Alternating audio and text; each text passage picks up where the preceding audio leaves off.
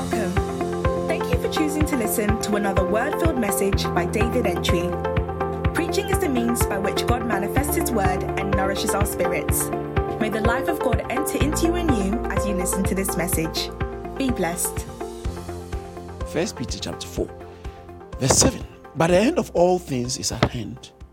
Be ye therefore sober, and watch unto prayer. Above all things, have fervent charity amongst yourselves, for charity shall cover the multitude of sins. Use hospitality one to another without grudging. As every man has received the gift, even so minister the same one to another, as good stewards of the manifold grace of God. If any man speak, let him speak as the oracles of God. If any man minister, let him do so as of the ability which God gives, that God in all things may be glorified through Jesus Christ, to whom be praise and dominion forever and ever. Amen. Hallelujah. All right. In our previous session, I spoke about how what to do when you're running out of time, and part 1. So today I just go on to part 2. And as I said in our previous sessions, in 1 Peter chapter 4, when you look at the structure of the text from verse 1, it talks about how we should be willing to suffer. Then it goes on to say that we should no longer live our life the rest of our time. So it mentions time there, which is important. All right. He mentions the rest of our time. There are 3 times he mentioned in 1 Peter chapter 4, the rest of our time in the flesh. But so you can live in the flesh or doing the will of God, doing the will of man or doing the will of God. That's the only 2 ways you can live. Right. So you spend your time in either doing the will of God, I've extensively taught on that, or doing the will of man. Then it goes on to talk about, for the time past of our lives may suffice us to have done the will of the Gentiles. So the Gentiles, they live their life in doing their own will. Right. So we have the time of the Gentiles when they don't know Christ, when they are not in God, how they live their lives. And he says that that's how the Gentiles do, which we also did that, or the ungodly do, or those who are not in Christ do, which we also did that. So now there was a time we were not in Christ, how we were spending our lives, and the time unbelievers, their lifetime, the way they spend their life. And then there's a time you come in Christ, how you should now live your life, that time. And then it talks about how the unbelievers, they will not agree with you, they will not support you, and they will actually scandalize you and call you names and evil. And he says that they will give account. So there is judgment coming, and they will give account to God. That is why he says that the gospel was preached to those who were dead. All right. It was preached so that when it comes to human judgment, the matters of men, they'll be judged according to human beings, what they have done. But even though they have preached the gospel was preached to them. They died like everybody dies. But whilst they are dead, the gospel was preached so that when they die, they will live according to the Spirit of God. So everybody on earth, in your time, the gospel is preached to you, not just so you can have money. The gospel is preached to you, not purely so you can have a prosperous life. The gospel is preached to you not just so things can look good for you. All those things can be some of the byproducts of being in God and being in Christ, based on your assignment and what God is doing with your life. All right, and your obedience, of course. But the main reason why the gospel is preached to people is so that when they die, they will continue to live by the Spirit of God. So the power of the gospel is not just hinged on life on earth, but life after death. So we prepare people for life after death. So when you are in school, when you are at work, wherever you find yourself, your neighborhood, the people you meet, you are thinking about, if this guy dies right now, he doesn't have a chance. So I'm preaching the gospel not because I want him to have a good life here. I'm preaching the gospel not because he's struggling too much and I want his struggles to be. No, I'm preaching the gospel mainly because that after you see, some people, all the heaven they can have is here. But it's wrong to have all your heaven here, because here is just hellish. It's not really heaven. So we preach the gospel so when people die, they will be able to experience a time or live according to the Spirit. So then he goes on to say, because we are going to give an account. Then he speaks about the time of how the unbelievers' time. Then he speaks about our time as believers in Christ, how we should spend the rest of our time. Then verse 7 talks about the end of all things is at hand. So he speaks the end times, running out of time now. So then, because we are running out of time, what should we do? Number one, he said, you have to pray, as I said in the previous session. So we are running out of time, so what should we do? Number one, pray. And then I continue to say, we need fervent prayer. Number two, we need permanent love. So to pray, you need to be sober in order to be able to pray. Sober so you can give yourself and watch unto prayer. And then the second thing he said we should do when you're running out of time is, above all, have fervent charity, love. Because he said love covers a multitude of sins. Sometimes when a husband and wife had a heated argument and then the husband just shuts the door, the wife shuts the door, leaves and goes to work. I'm so upset with my husband. I can't wait for him to come and meet me in the house. This man, I have too much. The whole day you are fuming. And then before you could hear, your husband just had a heart attack at work. And that will not be your story, okay? Because she could hear the husband is dead. Now, all the fury is useless. Oh, no.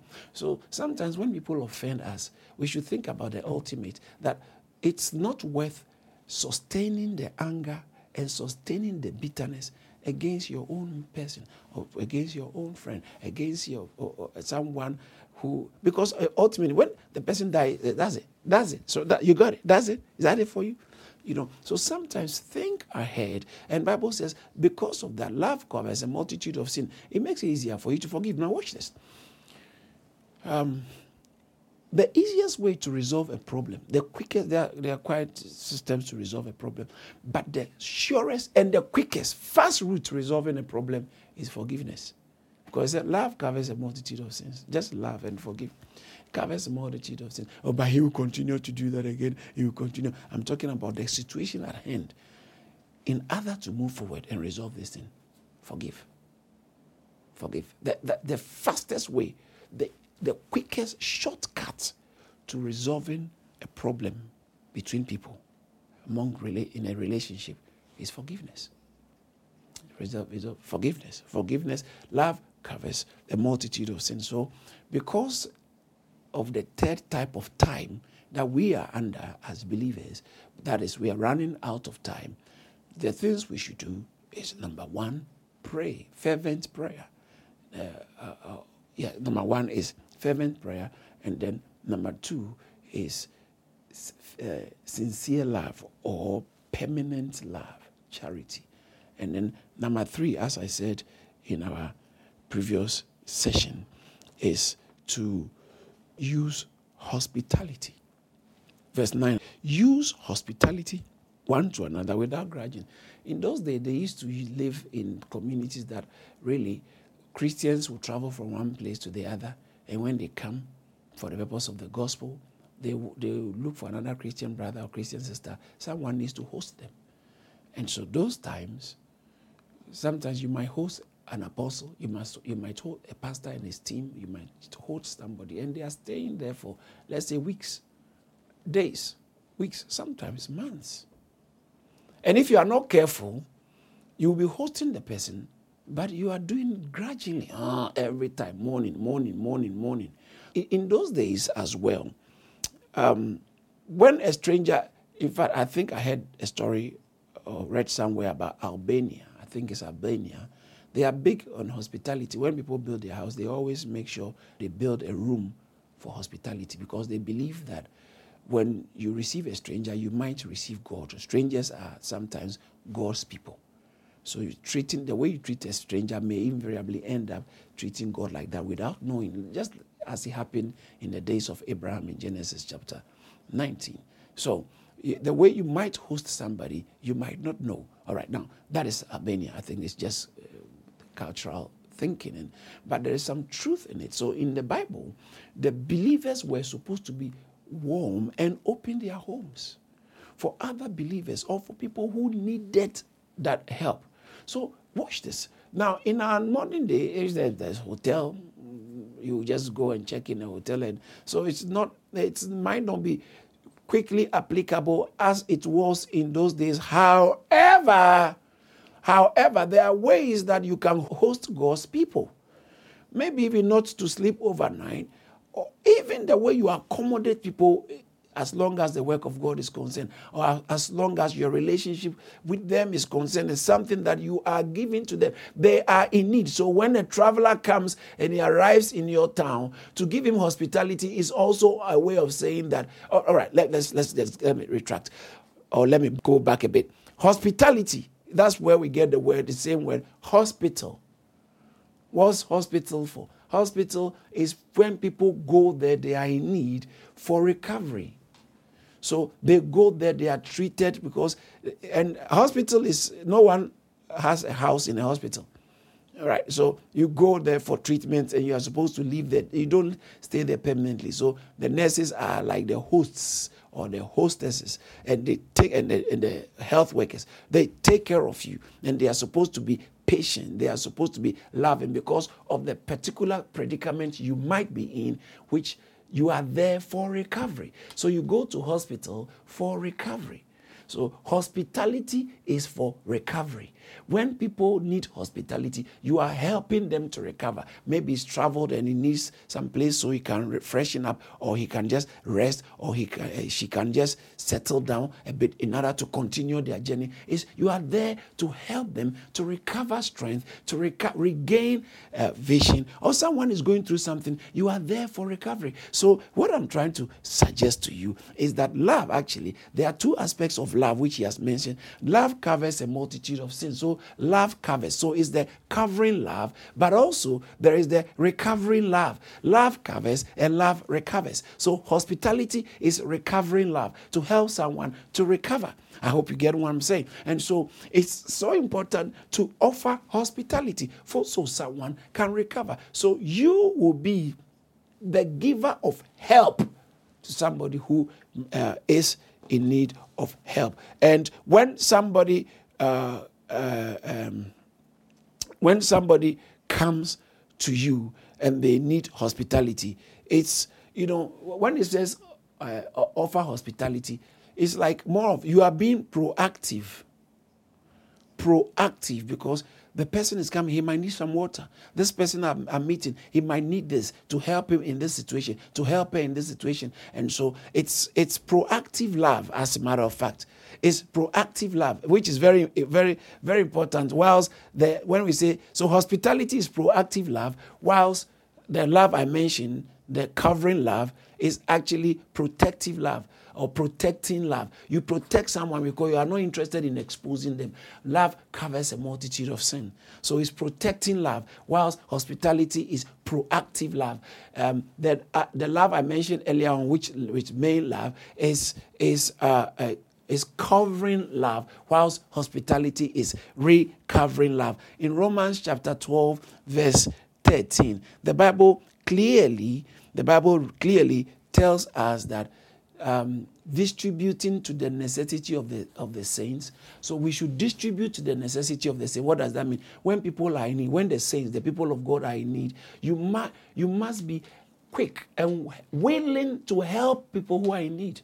And then he says, give in to hospitality. Give yourself to hospitality. You have to believe God that when God is blessing you, you always must have an allowance to help others. You are thinking of buying a house. It's good that believe God to have a room to host somebody, to host a guest or something. As you are believing God for a car, believe God that I might be able to have a car that will be also useful for others when they are in need. Other believers, the Bible mentions saints. Okay, it says that giving to the necessity of saints. Distributing. You must be a distributor, not just a consumer. There's more blessing in being a distributor than being a consumer. Because we live in a consumerism culture and generation. It's about what I'm getting. So much so that people even come to church and they see themselves as customers and clients.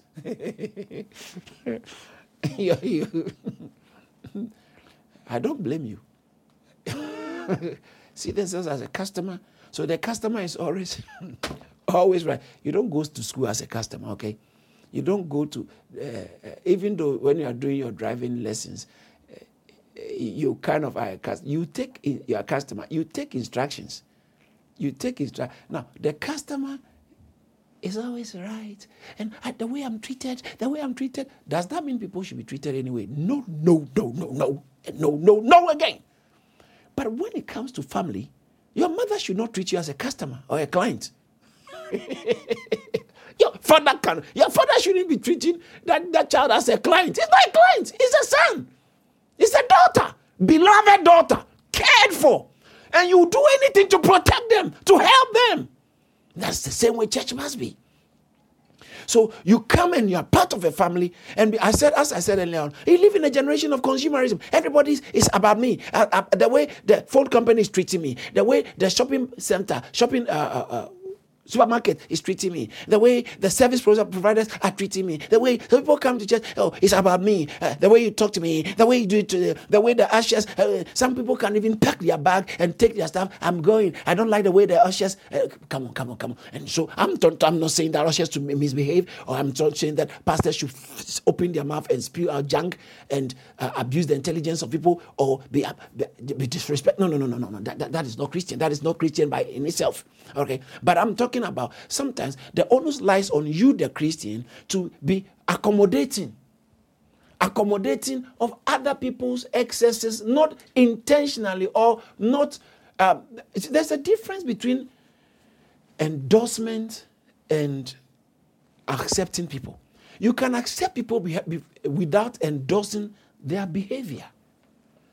Acceptance is not necessarily endorsement. That's what I'm trying to say.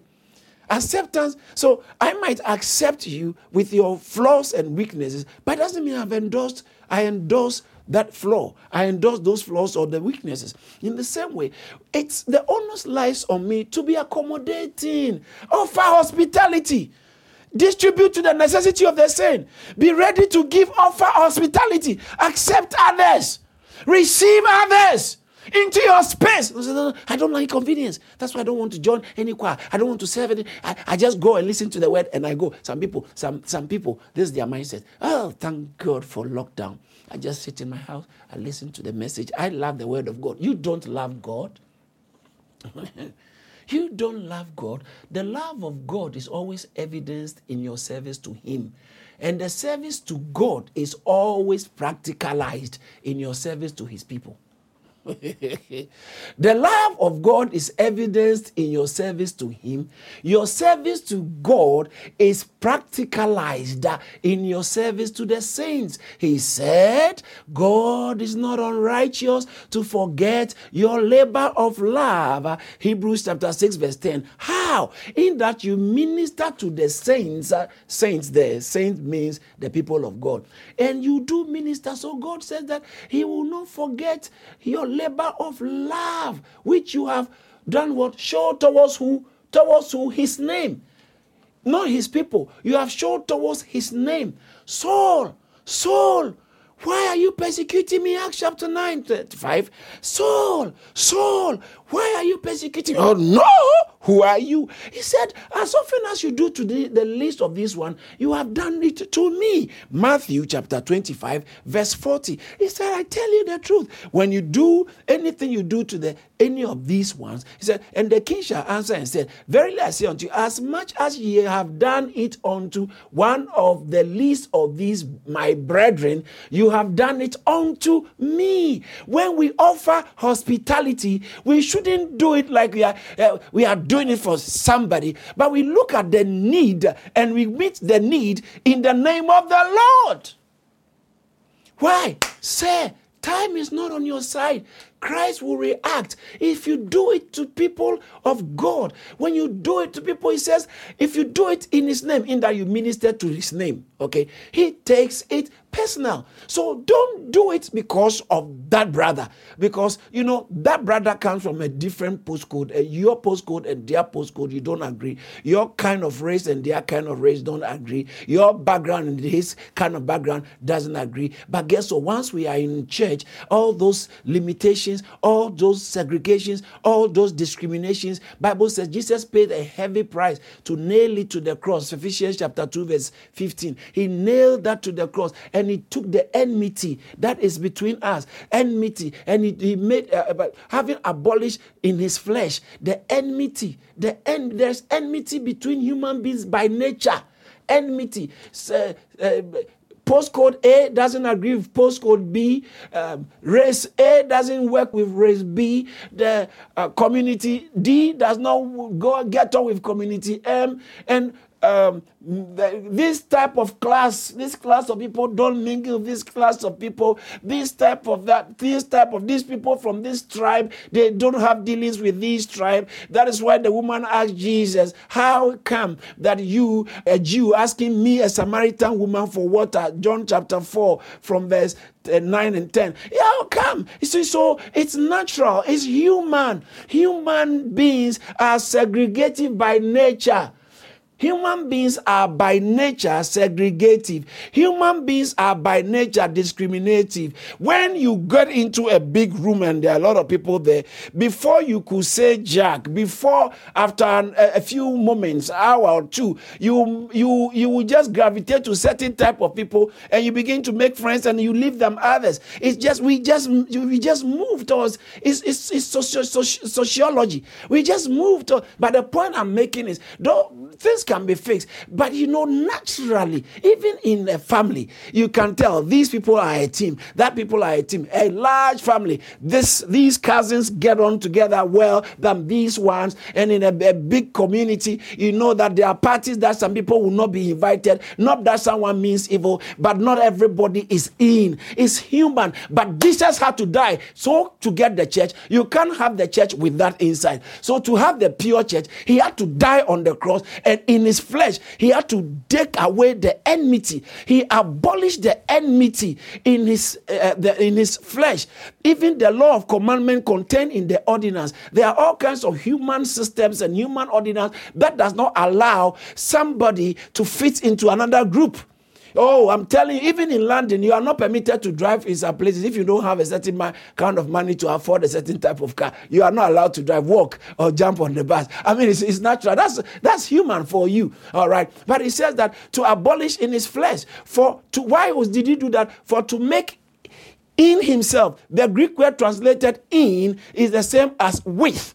So the substance for making is Christ, and the sphere for making is in himself. So his plan was to make in himself give me New King James, to create in himself one new man from the two. In other words, from two factions, he is creating, but he had to abolish it. And so when we come to church, let's not come to reinstate what Christ has abolished. It comes naturally. If you stay in the flesh, you will be segregative. If you stay in the flesh, you will be discriminatory. If you stay in the flesh, you will exclude others. But thank God that the death of Christ is all inclusive. Hallelujah! The death of Christ is all inclusive. He brings us all, so that he says that to us to make one new man out of the two, thereby making peace.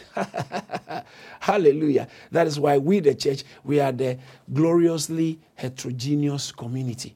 Different parts, but we are really one because we share oneness. And the oneness we share is the life of Christ that runs through all.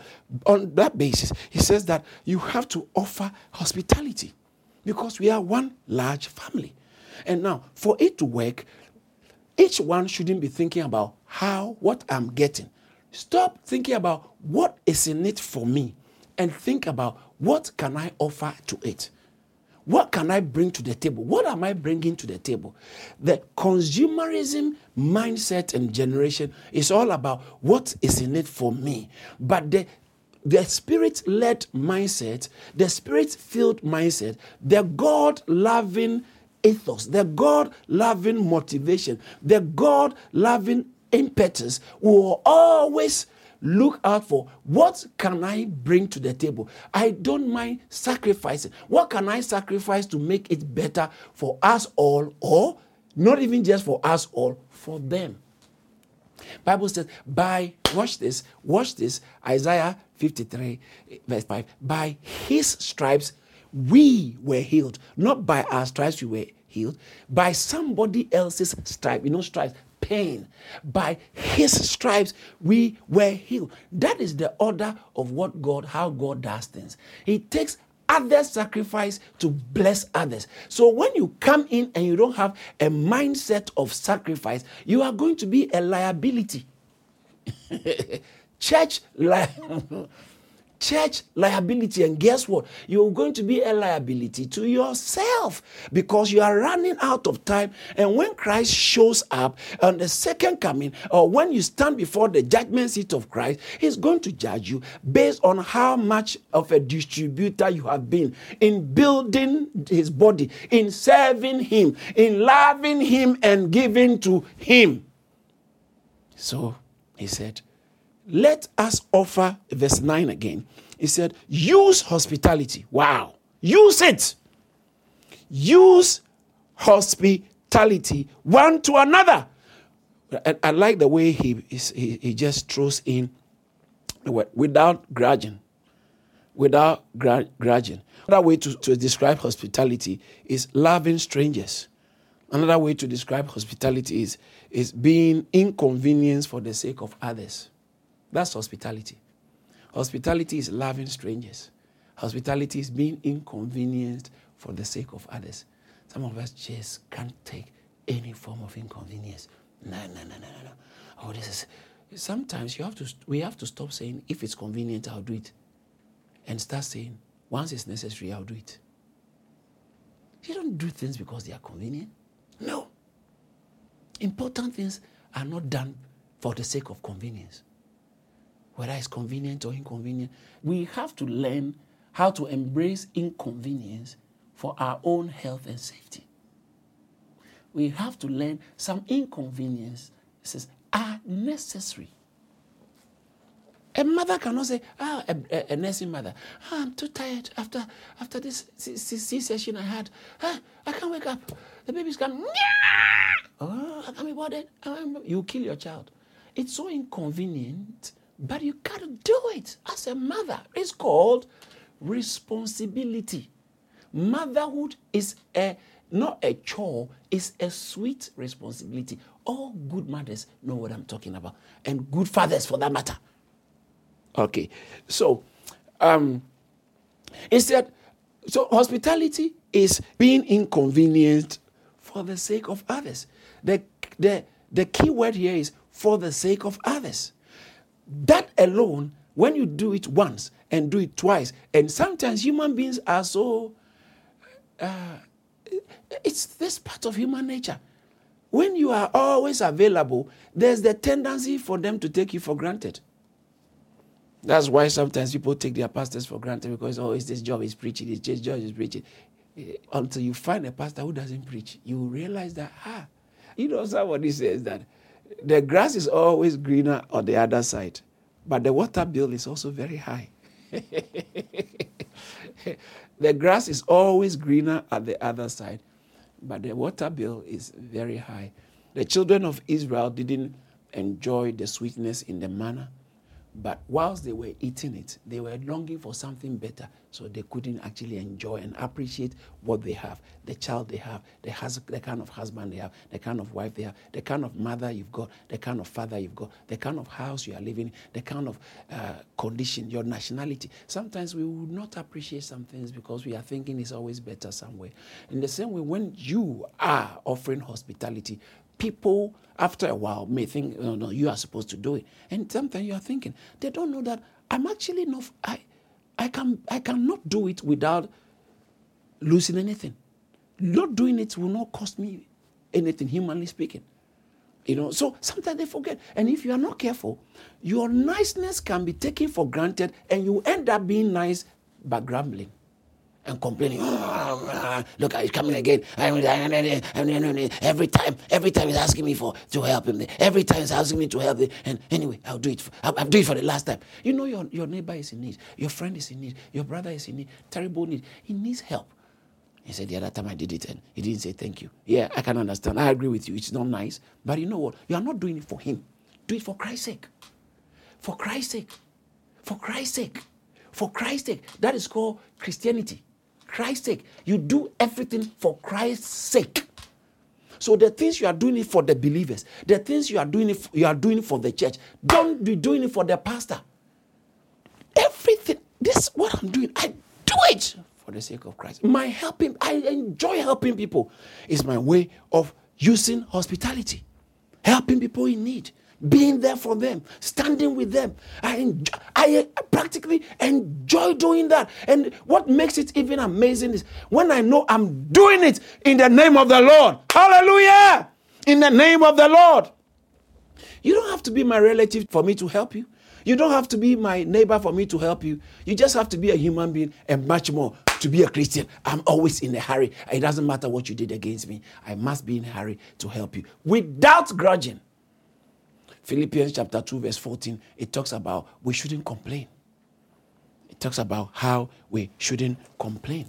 It's very important. It said, do all things without complaining and disputing. You know, I guess some people don't know these things are in the Bible because they only look for, bless me Lord, bless me Lord, I need a miracle. And all your Christian life, some people have taught you that it's all about what God is going to do for you. That's not true Christianity. Christianity is he has done what you do for you already. You come in to do for him. And then you see, you open up the treasures of what he has done and he has secured and attained for you, which is already there. It's inheritance. It's called the inheritance of the saints. It's there. That's why I say I commend you to God and to the power of his word, which is able to give you an inheritance there is inheritance amongst the saints. You get your portion. That's Acts chapter 20 verse 32. So it's very important to understand that it says, do all things without complaining and disputing. Do all things. He's talking to church. Before he said that, sometimes it's good to read the Bible in context. It is so beautiful. It says that, for it's God who is at work in us, both to do and to will. But before he said that, he said, work out your own salvation with fear and therefore, my beloved. Note that word, I'll comment later somewhere else. My beloved, as you have always obeyed, not in my presence only, but much more in my absence, work out your salvation with fear and trembling. Your salvation has been worked in. Now work it out with a lot of seriousness and care. Your church life must be approached with seriousness and trembling, care, fear for God. Because you are running out of time. So work out your salvation with fear and trembling. And then it says that why? Because God is actually working in you. It is God who is working in you to produce the willing and the doing of his pleasure. So work it out. God is at work in you. So work it out. He's working in you, but work it out. Work it out. Then he says that, how do you work it out? What's your work? Do all things without complaining. Do it. Do it. You are in the choir, stop complaining and do it. You are a cell leader, stop complaining and do it. You are a cell host, stop complaining and just use hospitality. It's a privilege. It's a privilege to have people come to your home and study the Bible. That home is blessed. It's a privilege. It's a big privilege. I feel sorry for someone who said, no, they shouldn't come to my house again. I feel sorry for you. You drive God and his people out of your house. It's common in the Bible. They met from home to home. But use it. Use hospitality. Use what you've got. Sometimes use your car. Pack equipment. Where the church packs equipment or something. It's a small church. Use your car. Serve it. Go early. Set up equipment. Go early.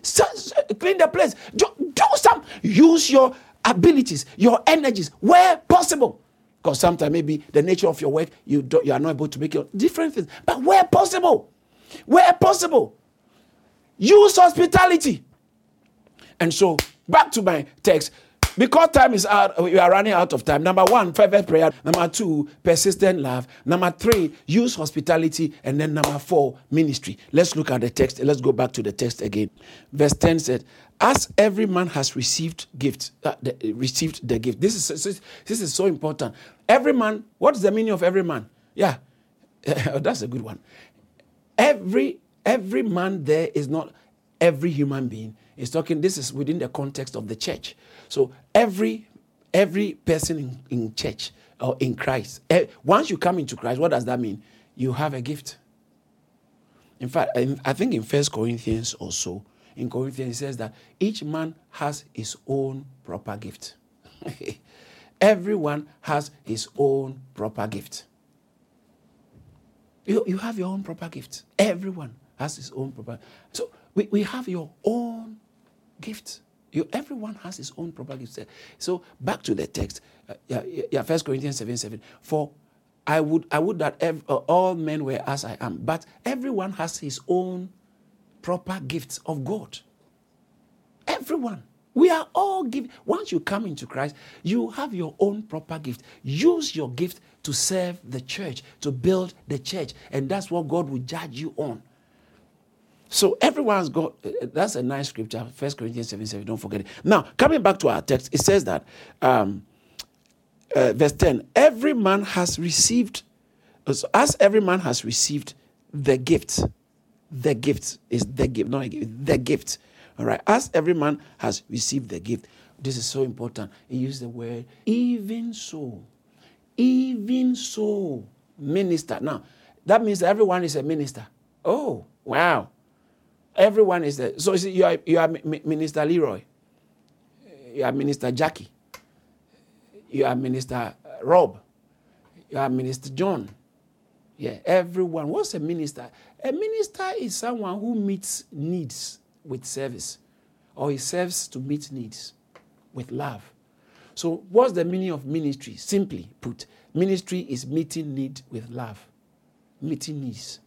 So you are been given a gift. When you are born again, you can't say, I don't have anything to do for others. No. Well, as soon as you are born again, you have something to do for others, to give. You have been given a gift. Everyone has a gift, and that you should use the gift as a minister. Okay. So he said we should use the gift. He said, even so, if you have used the gift, minister the same to, you see, to one and not to yourself. Years ago, I met a believer who told me, I just want God really to give me this special gift of seeing visions or seeing things, so that, my neighbors, sometimes they are bad people, but I will just go and tell them. I will see things and I can report to the police. And, that's thinking like Sabrina the teenage witch. And some people think the gift of God is for those kind of... You want the gift of God so that you can see who your husband has been talking to or who your boy... God will never give you the gift for that. He's giving you the gift rather to help your husband, to help your family, to help your brother and sister in Christ. That's why he'll give you the gift. So please, sometimes, it's natural. Sometimes you wish you were so powerful. And, some of us, you see, when you are thinking of the gift of God, some people, that's at the back of your mind. It's, I want to God. I want the word of knowledge. I want the word of knowledge. So that when you get to the office, your boss, the plan, what they are planning, you can tell, you see, I know what they are doing. I know. Jesus wasn't using it for himself to defend himself. He was using it to advance the cause of God. So if it is not to serve others and to advance the cause of God, it is not a gift from God. It is not the purpose of the purpose of God's gift in anybody. When you read Ephesians chapter 3, verse 2, it said that I, Paul, a prisoner of Christ. If you have heard about the dispensation of the grace of God, if you have heard about the dispensation of the grace of God that was given to me, New King James, let's see how the New King James, that was given to me for who? For who? The dispensation. Dispensation, the Greek word is oikonomia. It's stewardship. Okay, that same word. So if you see the stewardship of God, God's grace, a steward is like air hostess. The food that they serve is not for them. Okay, it's a steward. Like when you go to the restaurant and order the food, the one who is bringing, the waiter who is bringing the food, is not his food, it's your food. You ordered it and from the kitchen they are bringing. So a steward is someone who is holding, who has in his possession something that belongs to another. It's very important. So he says that if you have heard of the stewardship, that's the dispensation of God. Another word is administration. Administration, dispensation. Okay, what version? NIV. If you have heard about the administration of God's grace. So what do you do what I'm doing, do you know what I'm doing? I'm administering God's grace. And I administer Christ. I'm serving. It's still worship. What I'm doing is still worship. So if I don't do it, necessity is laid on me. What version? New American Standard Version said, indeed, if you have heard of the stewardship of the grace of God's grace that was given to me. That is why 1 Corinthians chapter 9, verse 16, it says that if I preach the gospel, I have nothing to boast of. For necessity, said, for if I preach the gospel, I have nothing to boast of. What necessity is lay on me? Yes, woe is me if I preach. Why am I woed? If you don't serve, woe is you if you don't do what God has called you to do for the church. It was on this premise I said that. So don't be doing things for church because you are just demanding money.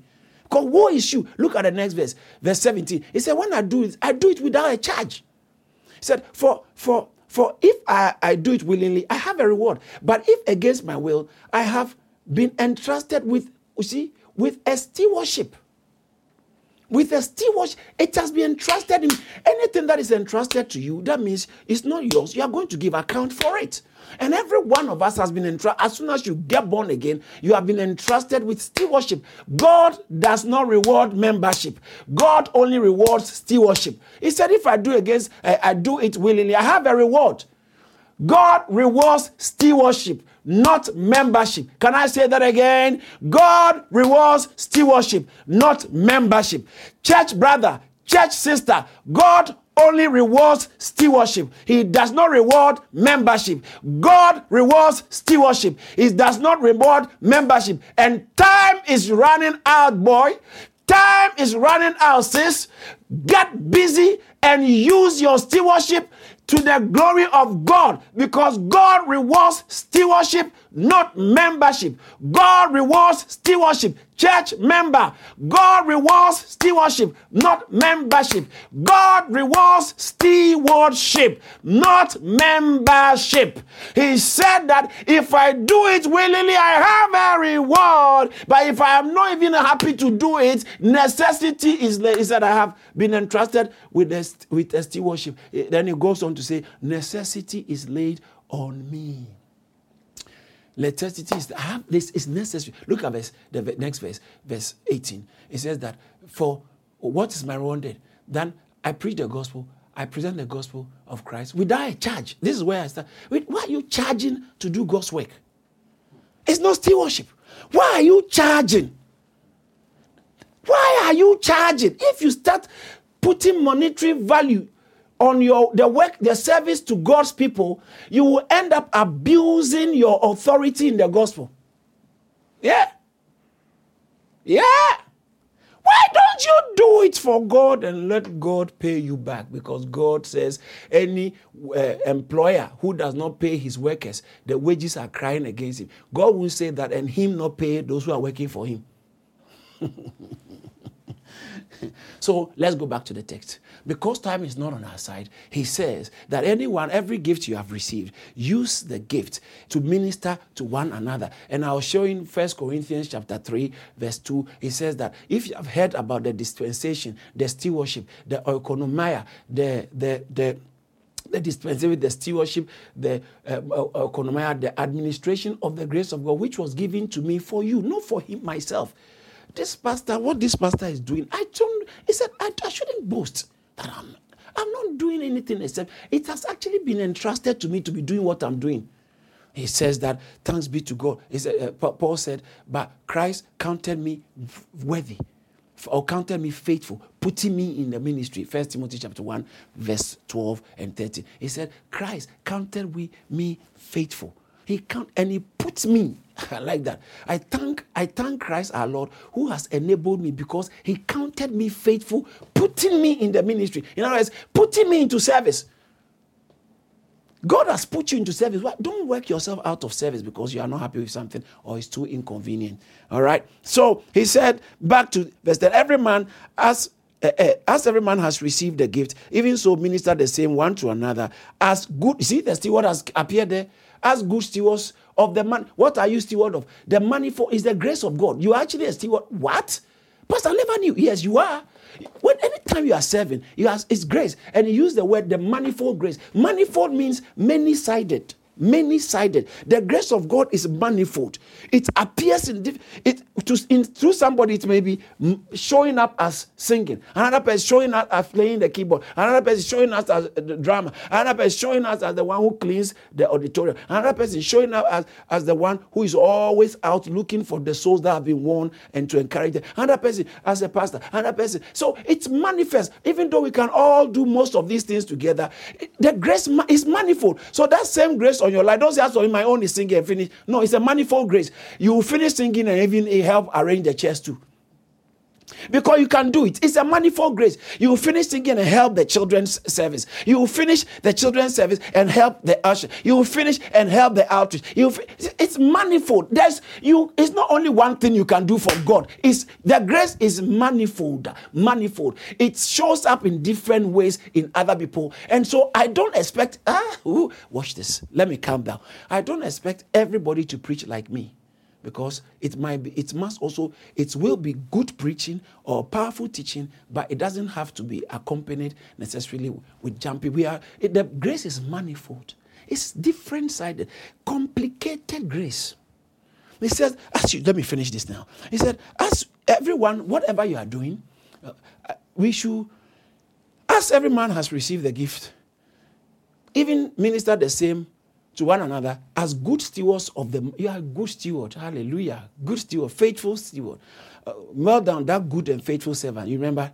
Well done. Matthew 25, 21. Well done, good and faithful. Good and is there. Well done, thou good. So he said, if anyone is ministering, let him minister as a good steward of the manifold grace of God. Hallelujah. And look at the verse 11. As manifold grace of God. Verse 11 says that, and if any man speak, let him speak as of the oracles. Oracles of God is like the main word of God. God is the one who is actually giving those words. So as I'm speaking, I should speak not as though I'm the intelligent one. No. I should speak as though I'm the one who has been graced and given the opportunity to speak the words of God.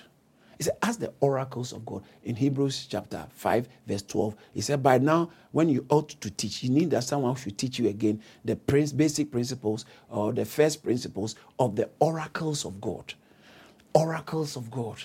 Oracles of God. In Romans chapter 3, verse 2, it talks about they are committed to them. The oracles of God was committed to the Jews. The oracles, the pure word, the word, the God's word. In Acts chapter 7, verse 38, it talk about he received the oracles of God from the hands of angels. Yeah. The one who, and with our fathers, and the one who received the living oracles. So he said, when you preach, if you are speaking, it doesn't have to even be preaching. Once you are speaking to God's people, once you get an opportunity to speak on God's behalf, you have to speak like someone who is handling the oracles of God, but not you are speaking to spy somebody or for political purposes, for personal vendetta. That is why it's wrong to use the pulpit as a pastor to attack people who have personal issues with you. The only thing we are allowed to attack is attack wrong doctrines and attack wolves that are coming with wrong doctrines to spoil the work of God. So doctrinal attacks, we have to teach the word of God to knock some things out, but not necessarily using the pulpit for your own political gains on your own, because you have to speak as of the oracles of God. Pastor, if anyone speaks, let him speak as of the oracles of God. Oracles of God. If any man minister, let him do it as the ability that God gives. It's God who gives us the ability to do anything. It's not you. Don't say, I've gone to school, I've trained, so I have to be paid for what I'm doing. God gives you the ability to be able to minister to his people. It's God who gives us the ability. So do it like God, the ability that God has given. Why? So that in all things, God in all things may be glorified through Christ Jesus. You see, that when I'm praying, I said, let your people be edified and let the church be edified and let your name be glorified. Everything we are doing, the end result is that Christ will be glorified. Time is not on our side. Because time is not on our side, it says that, number one, we have to engage in fervent prayer. We have to be engaged in permanent love, and we also have to offer hospitality. And then number 4, we have to minister as good stewards of God. 4 things that we should do because time is not on our side. Number 1, pray. Number 2, love. Number 3, use hospitality. Number 4, minister. Why? So that in all things, so all these things, that the ultimate purpose is that God will be glorified through Christ Jesus. He said that, verse 11 again, that God in all things may be glorified through Christ Jesus, to whom be praise and dominion forever and ever. Then in the middle of his sentence, he says, amen. God, that one is too powerful. I'll end on that. And then he said, I'll continue later. So if Peter ends on that, then I think it's a good place for me to also end, so I can continue. Thank you for listening to this message by David Entry. To hear more from David Entry, follow him on Facebook, Instagram, Twitter, and LinkedIn. You can also subscribe to Charis Church on YouTube. Don't forget to share and subscribe to our podcast so you're always up to date. Be blessed.